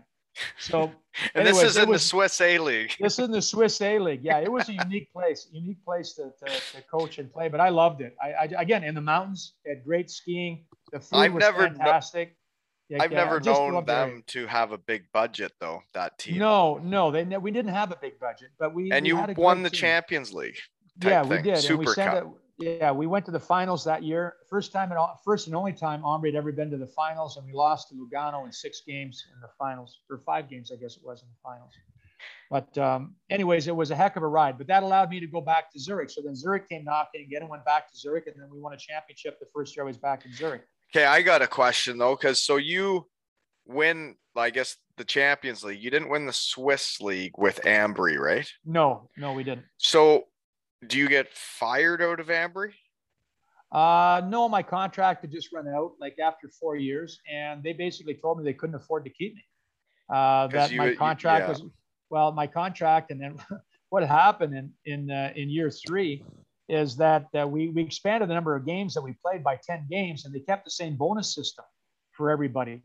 So it was like so many Swiss francs per point. So then we went on a tear. We got to a point where these guys were making like $1,000 a game cash just for winning the game. So these guys are like trotting to the rink. But anyways, we built up about $500,000 hole just through bonuses because we played too well. Do you want to know what actually happened in Bietigheim in the second league in Germany? Is they put together a team. They've signed us to big second league contracts, and they put in there every point after 80 points was for the guys that signed contracts the year before was 350 euros a point, and ours were 250 euros a point, and every win is 3 points. Once we got to 80, we lost the first game at 80 because we were a little nervous, but then the team came together And we never lost another game. And I think we ended up with about 106 points. And like you said, oh my gosh, yeah, the team was pretty well bankrupt after that. And then the team sucked for the next couple of years that I was there. Yeah. And that's exactly what happened in Omri. So we screwed ourselves because we'd won too much. So anyways, I left there, but it was time. I mean, it was time to go. My heart wanted to stay because I loved it there. I loved my team. I loved the area. I loved Omri. The fans were and fantastic. You get to know people after 4 years, well, right? Absolutely. I mean, but I knew in my heart, professionally, I was at the peak. It wasn't going to get any better because the budget, they had to cut budget. To win shit, you got to have the budget. No, I had to go. And so I went to a team with a bigger budget. So I went to Zurich, had a big budget. And now they're the Lions. Yeah, they're the Lions now. When I was first there, they were called the Zurich, just said to say Zürcher Schlittschuh Club. But then by that time, they had new ownership. They came in, and by that time, they were called the Zurich Lions. Yeah. So they have a better budget. But so you won it your first year there again. Are you hired at the start of the season? I was hired actually before the playoffs ended when I was in Omri. I was already hired because we made the decision. I wasn't coming back, so I'd already signed in Zurich before the end of our season. You're trying to coach that team, but you have your own agent now, right? Or you're not your own agent, so somebody's making it. I had an agent working with me there, but I was doing all the meetings and the stuff, personally. But that's just typical for Switzerland. I mean, it's not a good thing, but that's just typical of the way things are done there. So, yeah, I'd signed in Zurich and then Zurich was like in 6th or 7th place, not going anywhere. And anyways, they get into the playoffs, they get on a roll, and they win a championship out of nowhere. So now I thought I was going into a team that's going to be a 6th or 7th place team with a big budget, going into a team that was a Cinderella team and won it the year before. So now the pressure's on to repeat. And that was an experience. I learned a lot that year for sure. But we got it done. It wasn't easy. You won it. And then, so what happened to the coach that had won it the year before? They decided we're going to let him go. They just because he had won the championship. Enough. They let him go, and they signed me before they even got into playoffs, and they ended up going and win the playoffs. So I mean, it's a crazy sport. You can't have to feel too much loyalty as a coach with Swiss teams. Oh well, it's a thing. I've never changed who I am as a person. I get attached to people. I get attached to teams. I've never changed the way I am. I always give it 100%. I'm all in. Teams, on the other hand, they're quite fickle. You lose 2 or 3, like Bern, SC Bern, perfect example. We go into Bern, that first year, they finished in first place 2 years in a row. Jan van Boxmeer was coaching there. They'd finished in first place 2 years in a row, and 2 years in a row, they lost the quarterfinals. Fired Van Boxmeer. He had 1 year left on his contract. So then they hired me. So my contract, they said, we're going to give you a 1-year contract, and you're going to have a decent salary, but very heavily on the bonuses. If you get past a certain point, your contract is guaranteed for the second year. Plus, you've got these bonuses. I said, sure, I'll take that. So you get into Bern, and we finish the season in first place. We roll through the playoffs. We win the finals, and everybody's happy, right? Second year, bit of a rough start. We end up in third place. We win the quarterfinals. We go to game 7 of the semis. We lose 1-0 in game 7. So a pretty good second year too. We go into year 3. We're in third place. We lose 3 1-goal games in a row. We drop down to 5th place. The president and the CEO walk in after the game and fire me. Like what? What have you done for me lately? Anyway, I was hired back by my other team, Lugano. The next morning, Lugano calls me up because their coach had just quit. So I was back on the bench in 2 days. And actually, Brett was my agent. He did that whole deal. So did my buyout from Bern and did my new contract in Lugano. And anyways, things work out. But it was a crazy ride there for a week where got fired, got hired, back on the bench. And it was a real whirlwind. So you must have to get almost because I think one of the worst feelings I ever had in pro was, the times it's the end of the season and they're like, we don't want you back. Yeah. I never really been through the, you got to go now, but that's part of the coach's life, eh? It is. And I can't think of a coach offhand right now that hasn't been fired. If you stay in pro hockey long enough, it's just part of the it's part of that. Like we say, you're not a real pro coach unless you've been fired at least once. But what it is, I mean, I take everything personally. I say, well, don't take it personally. How can you not take that personally? Yeah, I mean, you you're invest so saying much I'm in not the yourself. guy for the job. Yeah, you said I was the guy for the job, and we've had success because it's not as though you go into a team and you don't have success. We've gone in and we've won championships and we get fired the next year. Like what? I was smart and now I'm stupid, and now I'm going to be smart again. I had it written down on my research team was hot today, and I had it down that you won the championship, and by the next year, you were fired by like November. Yeah, like in the next year. But there's a bit of a backstory to that as well. Like I had kind of gotten into the GM at that time in Zurich. He was, let's just put a very challenging person to work with, the most negative person I've ever met in my life. Actually, a good person away from the rink, very good, but could not handle pressure. He would just snap and just crack. And anyway, we got into it like in training camp my second year. And I basically let him know what I thought of him, which was a mistake. That was on me. He pushed my button so far, I just snapped and I let him have it. But the worst part was I was right outside the dressing room and all the players heard it, right?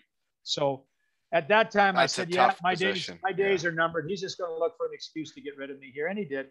Yeah. And anyway, it worked out again. So when I got fired that time, where did I go after that? I think I went back to Omri again after that. So I've been hired and fired by a lot of different teams. Like, so I couldn't have been too bad because I coached in Zurich twice. I coached in Omri twice. I coached in Lugano twice. So, well, and that's the thing. The teams that fired you brought you back. So you couldn't have been that bad, right? Exactly. It's just the way it goes, when it's almost like a pressure relief valve. Everybody, like, losing drives people crazy.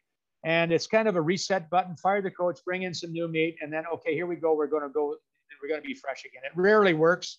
It rarely works out. Once in a while it does, but usually when that room is fractured, it's not the coach, and like it's that season, it's those players, and those players need to change teams with whoever's contract is over that year, and if they weren't mixing, they got to go. It's usually not the coach, really. Like, it's usually a combination of things. It's many things. Like I can say, like, what snowballs, right? Yeah, like we haven't got to moto yet. That's a whole different thing. But okay, well, let's move on. Where are we at? You're right. Okay, here we go. I guess you go to Norway out of the Swiss A League. The one thing I want to know is, who do you win the 3 Continental Cups with? What's that like? Where do you win those? Oh, that was fun. I mean, the first one we won in Slovakia, and the second one we won in Berlin. And who's this with? So in Berlin, we played Akbars Kazan from the KHL, and we played Dukla Trenčín, I believe, from Slovakian League. So we played 3 top teams. And we beat 3 top teams. Actually, we tied Berlin 2-2, but we beat Akbars Kazan. Like, they were the vice champions of the KHL. We beat them 8-1. And which team are you with then? I was with Omri. We beat them. We beat Akbars Kazan 8-1 in the Continental Cup finals. And then we beat Dukla. We beat them 8-1 too. We hammered them. Like, we just hammered everybody. So we played like over a 3 or 4 day period. We played some phenomenal hockey. And then that allowed us to get into Super Cup. So the next year, then we ended up in Super Cup. We beat Magnitogorsk, was the Russian champions, the Russian KHL Russian champions. Well, that is crazy. What kind of party's that like? Oh, that was pretty Navigating fun. lieutenant. We beat Magnitogorsk 2-0 in a one game winner take all cup game. So that was pretty fun. Oh, those players must be legends there. Oh, it's. You'd think. Really? Well, no, they are for sure. I mean, always good guys. And a lot of actually 2 of the guys on that team are now the coach and GM there in Omri. So they're running the show now. So it's fun to see like the players that I had that have gone on to become coaches and GMs that are in hockey. So that's very rewarding for me to see ex-players of mine go on to have and be successful coaches afterwards. No, definitely. And it's fun for me to see who stays in the game. And like, now I feel like I'm part of the game again doing this, to be honest with you.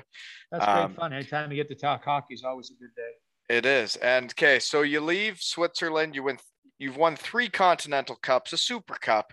You've won the Swiss League 3 times. You're hired, you're fired, but what's the decision then to take on the job at the Stavanger Oilers? Because that's a high pressure job for that league in Norway, because they're a big budget team for that league, right? They are now. They weren't at so much at that time. That was just kind of the start of the role. They kind of got going after that. But with Stavanger, it was more of personal interest. I was just tired. I'd been in the Swiss league for about 13 years, and I felt like I was a squirrel on a running reel, like a gerbil, just kind of running faster and faster, but being in the same place. So I wanted to do something different. So this opportunity came along, and George Kingston, who was, very, very big on the international scene, well known in Hockey Canada and coached the NHL. But anyways, he was kind of a consultant to the Norwegian Federation. So the Stavanger people got in touch with George and asked him to recommend a coach. And George recommended me. So the GM of Stavanger called me up, and we hit it off right away. And so I said, yeah. I said, this sounds like something I'd like to do. So flew in, jumped in there, and had a great time. I loved Norway. I had met some really nice people. Stavanger was a beautiful city. It's on the west coast of Norway. And if you know the geography of Norway at all, everything's on the coast. In the middle, it's like the moon. Like, it's totally rugged. It's mountains. You cannot traverse it. So with Stavanger, the thing there, we had to fly everywhere. Basically, we'd fly to Oslo and then bus from there. But I had a great time. But after that, 1 year was basically, they couldn't afford to keep me. They just couldn't afford to have a coach like me on their team at that time. Yeah. So I ended up going to Villach in Austria. So again, a friend of mine called me up who was leaving the team. The coach was leaving, and he suggested me. They flew me down to Austria and hit it off with the GM right away. Like, I remember walking around town, and you have to imagine, like, Villach is right in the Austrian Alps as well, like right in the mountains, right? So we're walking around town, and it's the second day I was there visiting, and he says to me, he says, "No, Larry, we'd really like you to come here." He said, "But we can't afford to pay you the kind of money that you make in Switzerland." I said, "But I'll tell you what, if you come here, you'll ski and you'll golf for free." And I said, "I'm in." I said, yeah, I'm in.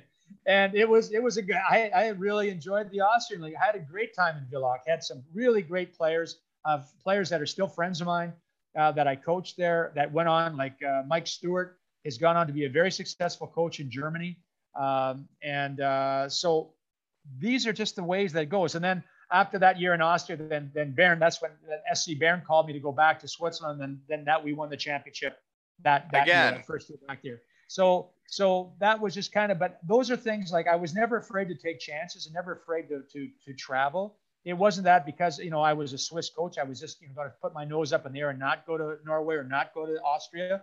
I had great experiences in both places, and you learn. Yeah. You learn so much from every place you go. Like, you experience new leagues, new ways of playing, you meet new people. It was always a great experience to move out of the country and go someplace else. Every league is different, right? Every country plays hockey a little differently, don't they? A little bit different. Everyone's a little bit different. I found that out when I went to Sweden. There's your segue right there. Okay, here we go. We're heading there. Modo, that's the big club in Sweden, right? Like, that's where all the... Yeah, it's a great, one of the top developmental clubs. It always has been. Like, the Stedin brothers are from there. Peter Forsberg, of course, is still a force within the club. He was a Modo guy. You go through Zetterberg, or not Zetterberg, but Hedberg is from there. I mean, they have so many great players there. But at that time, like, Modo was kind of down. Like, they hadn't been in the playoffs for a couple of years, and they wanted to go a different route. They couldn't afford to bring in the top Swedish people, and the top Swedish players weren't going to go to Örnsköldsvik, which is the name of the town. It's a little town on the northern part of Sweden. It's about 60,000 people, and they just didn't have budget. So they were going to bring in a North American coach and then get North American imports to kind of fill out. And then they had some good young players that they wanted to bring along, and that's kind of what we got. And it was one of the biggest disappointments in my career that it didn't work out, because I was so excited to go there. It was always one of my goals to coach in the Swiss and the Swedish league, because they hadn't had a Canadian coach in the league for 25 years. Yeah. And to go to Modo, I was the first North American coach ever in that organization. So anyways, it just didn't work out. I mean, I can give you the whole story, but there's definitely some things I'd like to do differently. Had I had a chance to do it again. I mean, we ran into some severe injury problems and goaltending and et cetera, but bottom line, after 8 games, we were 4-4 pretty much, or 4-3-1. I think we were like 8th place. Everybody was happy. And then we lost, I think, 6 games in a row, 5 of them by 1 goal. And it was just phenomenal. Like my 2 top D out, my 2 centerman route, my goalies couldn't stop a beach ball, but we were competitive and we were getting better. And I had some really good, like Victor Olson, who's Buffalo Sabres. He was like 19 or 20 at that time. Kalle Grundstrom, who's now with the LA Kings. He was 18 years old when I was coaching him there. So we had some good young players, but we just didn't have enough time. And like I say, Wally, losing drives people crazy, and they'd been losing for so long. So they pushed the panic button, fired me, brought in another coach, and it didn't work out. They ended up going down that year. They didn't have to. They just panicked, and so many bad decisions led to another bad decision. And they've been down now in the Allsvenskan, which is the second league in Sweden since they went down that year. But very unfortunate, because I love the people I worked with, really great people. It's a great town. It's a hockey town, Örnsköldsvik. Like every street corner, you've got Modo flags on it. You see Modo colors all over the place. The golf carts at the golf course have all got Modo stickers on them. So like Modo is it's the only show in town. They got a beautiful rink right on the ocean. It was just really unfortunate that didn't get the job done. Just didn't get it done. That was really unfortunate. And I never coached yet, but ever, but like I'm talking kids now, but like, when you don't get the job done, whether it's your work world or anything, it sucks, right? Like you want to get the job done. And absolutely. That's the pride of hockey players. You don't want to lose. Nobody wants to lose. No, there was the added pressure of being like a foreigner. Like I was the only Canadian in the league. Obviously, they hadn't had anybody in 25 years. So obviously the press was picking, like from the start, they were picking us for last place and picking me for the first coach that was going to get fired. So a lot of people didn't like to have that, like a Canadian coming in. That wasn't why we didn't win, Wally, but it just got to add pressure to the whole situation. And for me personally, the biggest pressure I ever felt was the pressure I put on myself. So I had pressure on myself to succeed, but I thought, I've got to give these young goalies a chance and try to play these. I played the young guys. I played my young goalies. And I kept telling our GM, I said, if we get to Christmas, we'll be fine. After Christmas, I said, these young guys are going to start paying off because they're coming. We're coming. Like we were playing these top teams, and then we'd mess up. You have that losing mentality where you would just make a bad and there's decision. A young player that makes a mistake that's just not ready to make those decisions. But something? It wasn't very often. It wasn't our young players. It was the veteran guys or our import guys. But our young players were playing. They were playing as well as they should have played. But some of our guys just didn't get the job done. That was bottom line. And I take my responsibility. I helped a lot of choosing a lot of those guys. When you choose that many imports, not all of them are going to work out. So there was a couple there that didn't really pan out. How many did you get in that league? Oh gosh, we can have unlimited imports. I think really on that team we had 11 or 12, I think. But we had the United Nations of hockey. Like we had Finns and I had Slovak and Norwegians and Canadians and Americans and so to get that team together. So basically I got 15 games and I was gone. So I had signed a 2-year contract and they gave me 15 games and they pulled the plug. So that was a huge disappointment. That one I would love to go back and do again for sure. I would love a do-over on that one. Yeah, no, everybody's got do-overs, but when you go through your career, there aren't many do-overs you need. The parts that I find interesting as only being a player is the getting fired, getting hired. And then like when you have kids involved in the mix, like waiting around for that call, but then you're your own agent, you're a driven person, and you're right. You did make your own fate and you got these jobs. And then when you got there, you did what it took, right? Yeah, you have to deliver. And I think that's one of the things when you have a proven track record. I mean, teams go up, teams go down. It's not the same team that wins every year. There's only one team that can win every year. And teams go in phases. You go through tough spots, you get injuries. So it just depended on the organization and how they work through it. But it's not because I got fired that all of a sudden I'm a bad coach. I mean, I've shown over the years that I could do the job, and that's why you get second chances, even third chances. Then you go back in and you win again. So, like I say, it's a type of job where it's amazing how smart you can be, and then how stupid you can be, and then you're smart again. And it's just kind of like all the time you're the same person. But I will tell you this. through every experience, every time that I've left a team, I've always learned something. You learn way more from your losses than you do from your wins, Wally. When you're winning, you think you know everything. When you lose, you have to take a look back, a little retrospect, and really self-analysis and say, okay, what could I have or what should I have done differently? And that's called experience. No, and you're right. And in my playing experience, when I went to Bietigheim and I only knew winning and I was doing great and everything was awesome. And then I got too comfortable. And then all of a sudden, like, I'm not asked back. And then when you look at yourself in the mirror, like, I could have done more. I could have done more that they want to keep me. And then there's other places you go and you're like, well, I could have done this differently and they would have wanted me. Like, I could have done more in the community, anything. But they're you know what, you do learn from the times you're not asked back, right?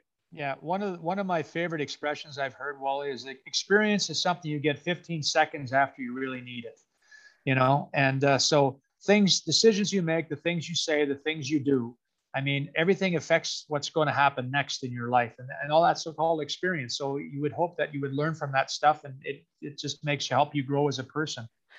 Yeah, you can only hope, right? The only thing we didn't touch on, I guess we'll just do it very briefly, is like you did have a year in Munich as a team consultant, is what it said. What the hell does that mean? Well, it means I get to go in and be the good guy. So that was the year I was kind of on a paid sabbatical. When I got let go by Lugano, I still had another year on my contract.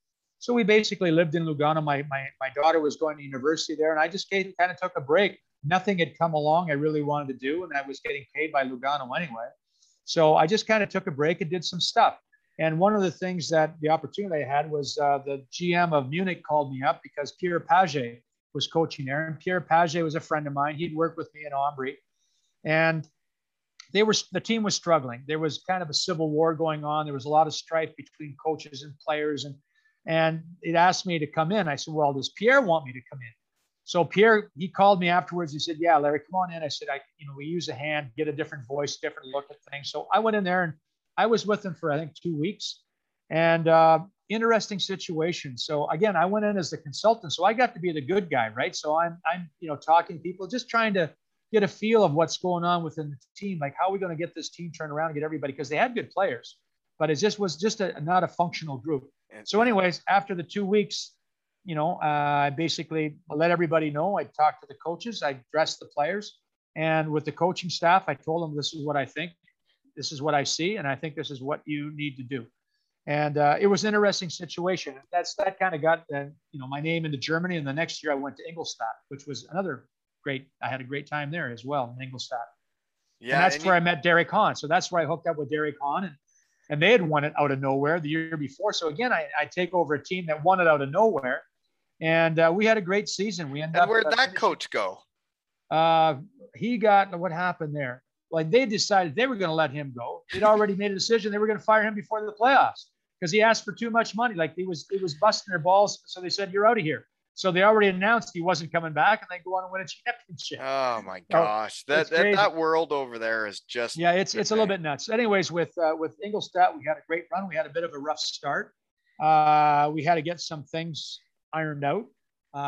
We had a little head bashing going on for the first month I was there, but then we got it worked out. We were a very functional group. We ended up in third place, and we lost to Mannheim in the finals in 6 games. So we had a pretty good run there, but then it was time to go. So then Modo, I got the offer from Modo. So I had signed in Modo before the even started the playoffs in Ingolstadt. So you were the coaches are doing the same things the players are doing.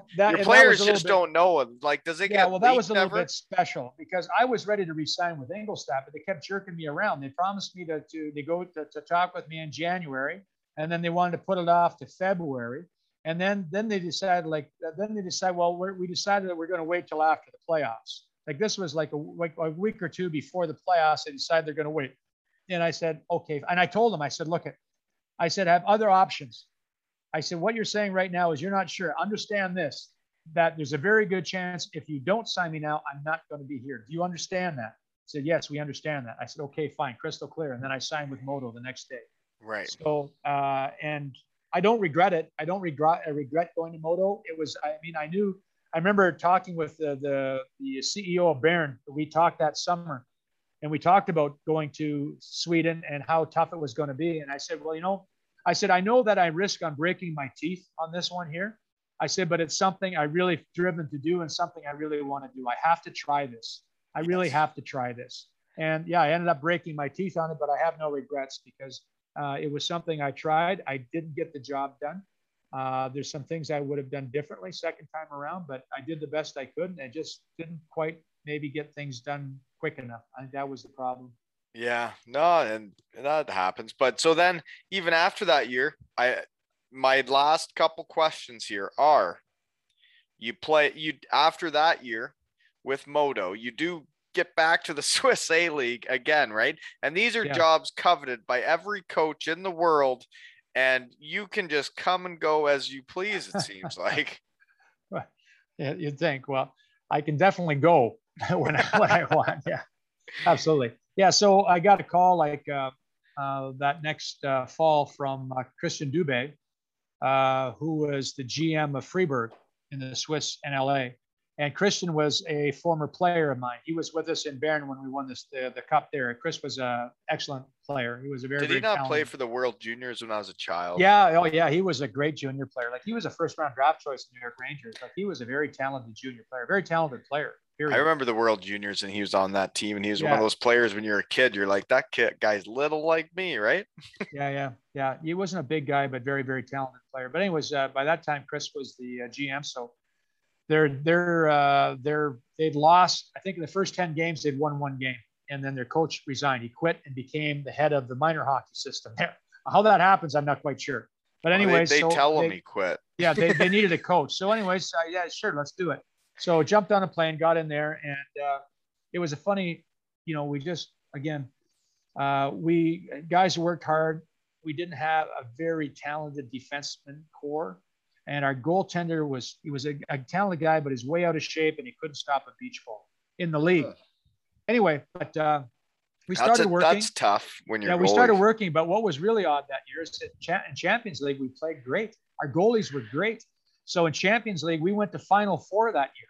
We went and we end up the Final Four, and we got beat by Frölunda Indians, who ended up winning the Champions League again. But we lost the 2 games to Frölunda, but we beat some really good teams along the way. So in our league, we got it going after Christmas. But you start the season, you're 1-10, you're 1-9 or 1-10, 1-11. I mean, you got to play 6 games over 500. Like you got to play so many games over 500 just to get the sniff to get back in the playoffs. So anyways, after that, at the end of the season, they just decided that was going to be it. I would have gone back again and continued working, but they just decided they wanted to just kind of change the whole thing. So this wasn't the last question, because my curiosity has gotten the best of me, because you said your goalies weren't stopping the puck. I want to know about coaching goalies, because as a head coach, goalies are different than most people. But like when a goalie starts letting in pucks, as a coach, they are totally different to deal with than a player. But it's still reading the personality, is it not? But how do you read goalies? Absolutely. Really? Every goaltender is different, and they're not so much different than anybody else. I think what makes them different is their position. I mean, playing goal, first of all, you're standing by yourself. The pressure of playing, you're on the ice 60 minutes. Every time a goal goes in, I mean, you're feeling shame because you're the ultimate thing. It beats you. You're getting beat on every goal. And so it's a difficult position. It's by far the most important position to play in the game. And in this particular case, for this particular goaltender, we did a couple of different things. First of all, read him the riot act on his conditioning. He had to lose. He was just way out of shape. And then got in like a sports psychologist to start working with him personally. And he got it turned around. And after Christmas, he played very well. But by then we were buried. By then we had no chance of getting back in there. But he did get his season turned around. I give him a lot of credit, and he's still playing in the league. So I mean, because that could have been like really, he was on a slippery slope out of the league. I mean, he was eating himself out of the league, and he was just not being who he was. Like he was a top junior goaltender, and just he was a top talent, but just never learned how to become a professional. Yeah. He never became a professional. And I think that was probably, so we were kind of teaching how to be a professional goaltender. Yeah, you know. no, and it is a different thing than just having fun with your buddies in high school or college and being a pro. They're two Well, totally different things. you can't be, you can't be playing when you got like 18% body fat and just not working on yourself, working on your game, putting in the extra time. You've got to learn how to be a professional. Yeah. And some players get it, some do not. The players that get it usually go on to have long careers. The players that do not, even though they've got a lot of talent, they burn out quickly because they've never learned how to become professionals. Yes, no, that makes a lot of sense. That's why all the guys my age that are still playing were the best pros when I was playing. And I can say this, that if anybody who's listening is aspiring to be a hockey coach, here's the only piece of advice I'm going to give you. Get a good goaltender. Yeah. That's the only piece. Because I tell people, I said, my perceived hockey IQ, Wally, is in direct relationship with the save percentage of my goaltender.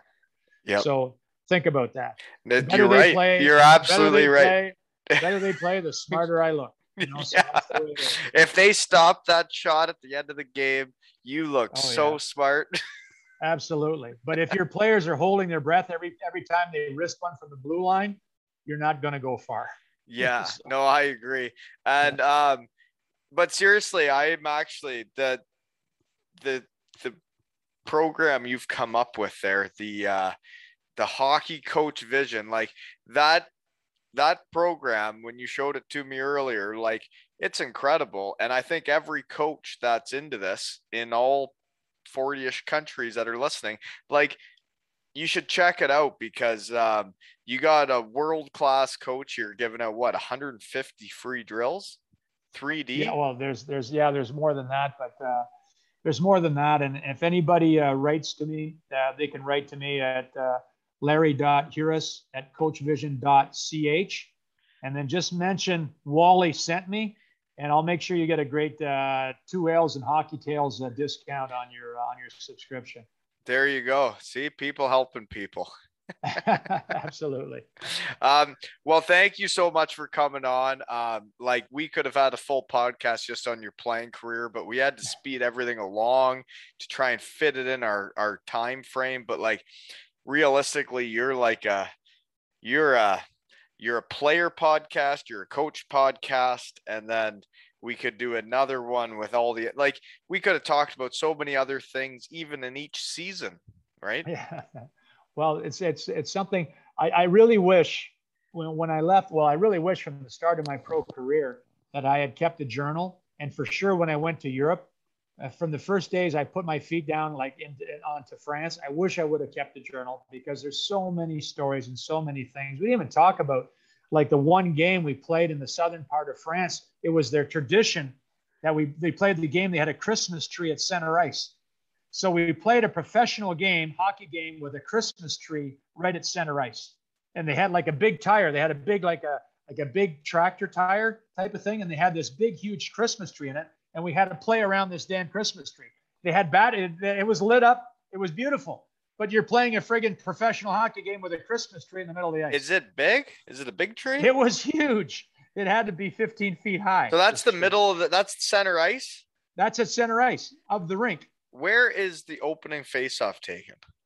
Beside the tree. Anyway. And like, so when the game's like on the line in the third period, the tree's still there? The tree is still there. The tree did not move. The tree was there the whole game. No, and you're right though. Like, keeping a journal, for all you young bucks, if there's any listening that are playing in Europe, like, write shit down that you do, because like, there is so much stuff I did over there that I don't remember until I start talking to guys on podcasts, right? Yeah. Well, the fun part is when you get together with old teammates and you start talking about that, because everybody remembers different stories, right? And then every story leads to another story. So that's when you kind of go back. But yeah, that's one thing I highly recommend. And just in your life in general, keep a journal. I mean, the thoughts of things that happen to you, the things that bite your mind, it's magic when you go back 5, 10, 15, 20 years and you start thinking about how a younger Wally or a younger Larry was thinking, or what he thought was at one time, and you're thinking, man, was I ever kind of tuned out at that time, or that was pretty funny, or I'd forgotten about that. So it's an amazing thing. Anyways, No, that actually is an interesting take, but like, I just want to thank you so much for coming on. Like that, like this is going to make me legit, you know, having guys like this in the shed. Yeah.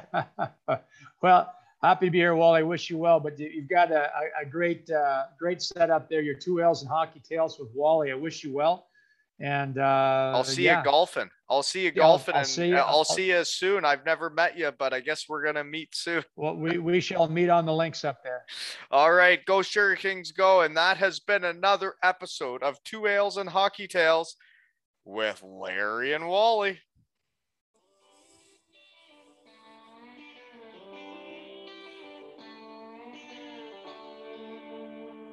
Some people clap on a 1 and 3. Some people clap on a 2 and 4. Some people don't join at all because they got no rhythm, and that's all right. Some people, they drink too much. Some people don't drink enough. Some people are just like me. I hope y'all forgive them. I'm like Scott, 'cause I'm a